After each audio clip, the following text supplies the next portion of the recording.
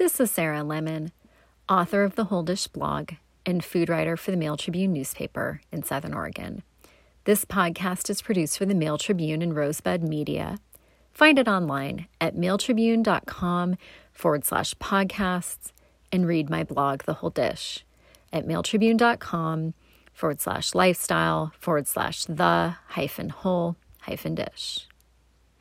Wintry weather has officially arrived, but I'm still holding on to some aspects of summer in my kitchen with chili peppers that I have in the fridge, that I have frozen, that I'm planning to make into jalapeno poppers covered in my last podcast, and also capturing them frozen in time in some pepper jellies.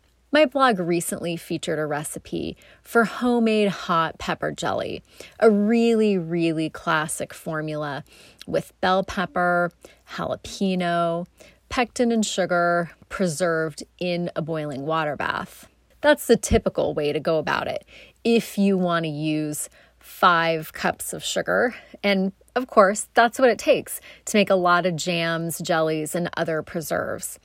I'll give the recipe for homemade hot pepper jelly in this podcast, as well as an easier alternative that I posted October 18th to my blog under the headline Marmalade Apple Jelly Ease Pepper Preserving. That's because marmalade and apple jelly, or mint jelly, which is actually just apple jelly that's been colored green and given a little bit of flavoring, can be the foundation of a really quick sort of cheater's preserve. And I'm not against kitchen shortcuts and cheats when it serves my purposes. And particularly if you have a half-used jar of marmalade or apple jelly. I know I get some of these things on hand and it seems like I just don't know how to use them, or I got tired of them, or whatever the original purpose was. I'm not going to replicate that again. Well, what do I do with that? It's pretty easy to give it a new life, a new persona with the addition of some jalapeno chilies or other spicy chilies, including bird's eye chilies, also known as Thai chilies. And you could even make this milder with some Anaheims or some Poblanos. Just adjust the recipe to your liking. Either way, these little gems of pepper suspended in these jellies make really lovely additions to cheese platters.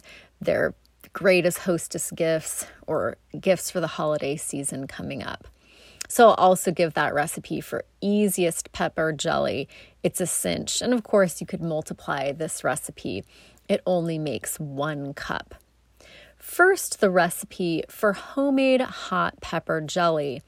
And this is a recipe from aforkstale.com, published by Tribune News Service earlier this summer. It calls for 1.5 cups cored, seeded, and finely chopped red bell pepper, 1 cup cored, seeded, and finely chopped yellow bell pepper, 1.25 cups cored, seeded, and finely chopped green bell pepper, 1/4 cup stemmed, seeded, and finely chopped jalapeno. This makes a big batch.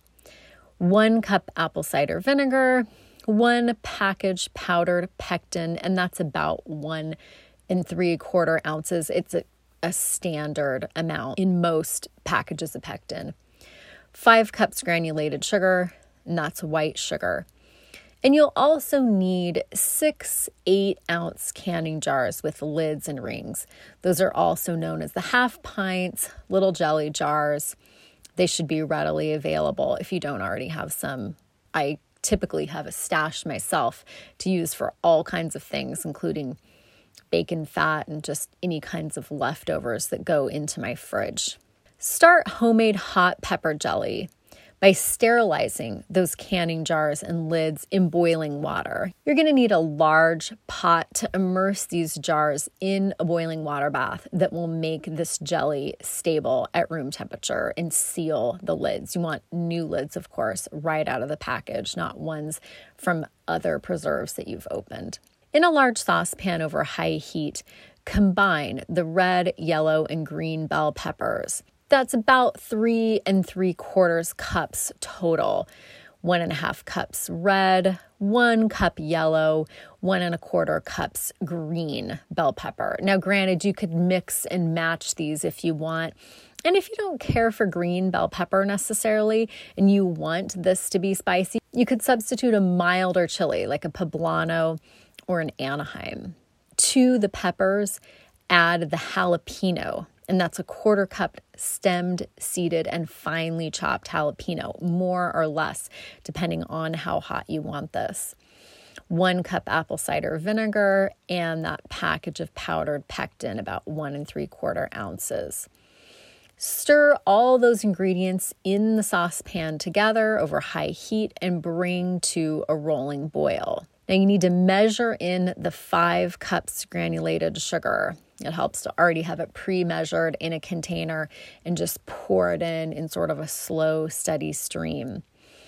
Return the pot to a rolling boil for 1 minute and then remove from the heat. Skim off any foam from the top. Then ladle the jelly evenly into sterile jars. It helps to have a funnel for this, filling each of them to a 1/4 inch from the top of the jar. That's known as headspace, leaving headspace. Then cover them with the flat lids and screw on the screw bands until just finger tight. Place the jars into the boiling water canner with the hot water that hasn't come up to boiling yet. The water should completely cover all the jars. Cook on high heat until the water reaches a boil, and then start timing, processing these for 5 minutes. Remove the jars from the pot, and it helps to have a jar lifter to do this, which is commonly sold with canning supplies. If you have a silicone baking mitt, you can also use that. Those can be helpful for reaching into hot water, provided the hot water doesn't go down over the top of your mitt. Put those on a towel on your countertop. And when the jars are completely cooled, check the seals by pressing the centers of the lids with your finger. If the lid springs back, if you can hear it clicking, the lid's not sealed and you'll need to refrigerate that jar. And this recipe makes 6 cups, which is 6 half pints of homemade hot pepper jelly. And that recipe was posted to my blog, The Whole Dish, under the headline Mixed Peppers Shine in Pepper Jelly. That's a great way to extend the season, get some more value out of your garden-grown chilies or chilies you've purchased at farmers markets or farm stands. But you don't have to go to that kind of extent. You can take a shortcut. It's perfectly fine, particularly when you're being thrifty and you're just trying to use up chilies you have on hand anyway. Maybe you're trying to use up some apple jelly and some marmalade as well. Easiest pepper jelly is the way to do that. And this was posted in my blog again, October 18th, under the headline Marmalade, Apple Jelly, Ease, Pepper Preserving.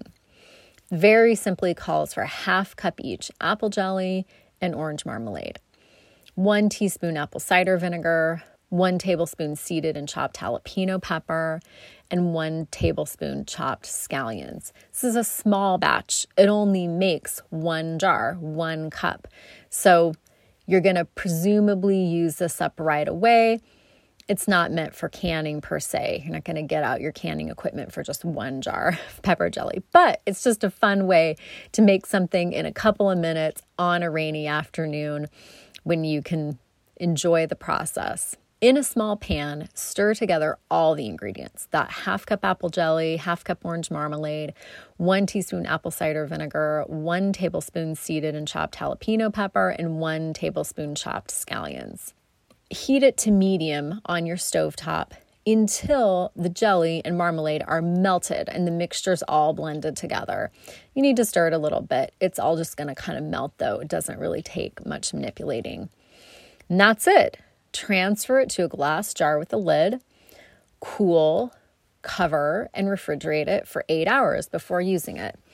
And that's a recipe from myrecipes.com, published by Tribune News Service earlier in the summer, with a story and assorted recipes using hot chilies. If you still have garden chilies in your refrigerator, or ones you've purchased from farmers markets and you're still trying to preserve them for the season ahead, roasting and freezing is a great technique, and you can read more about my process for doing that in my most recent food section column, published October 6th under the headline, Feel the Burn. And that's also available on my blog homepage, The Whole Dish, at mailtribune.com/lifestyle/the-whole-dish. Thanks for listening to and reading The Whole Dish.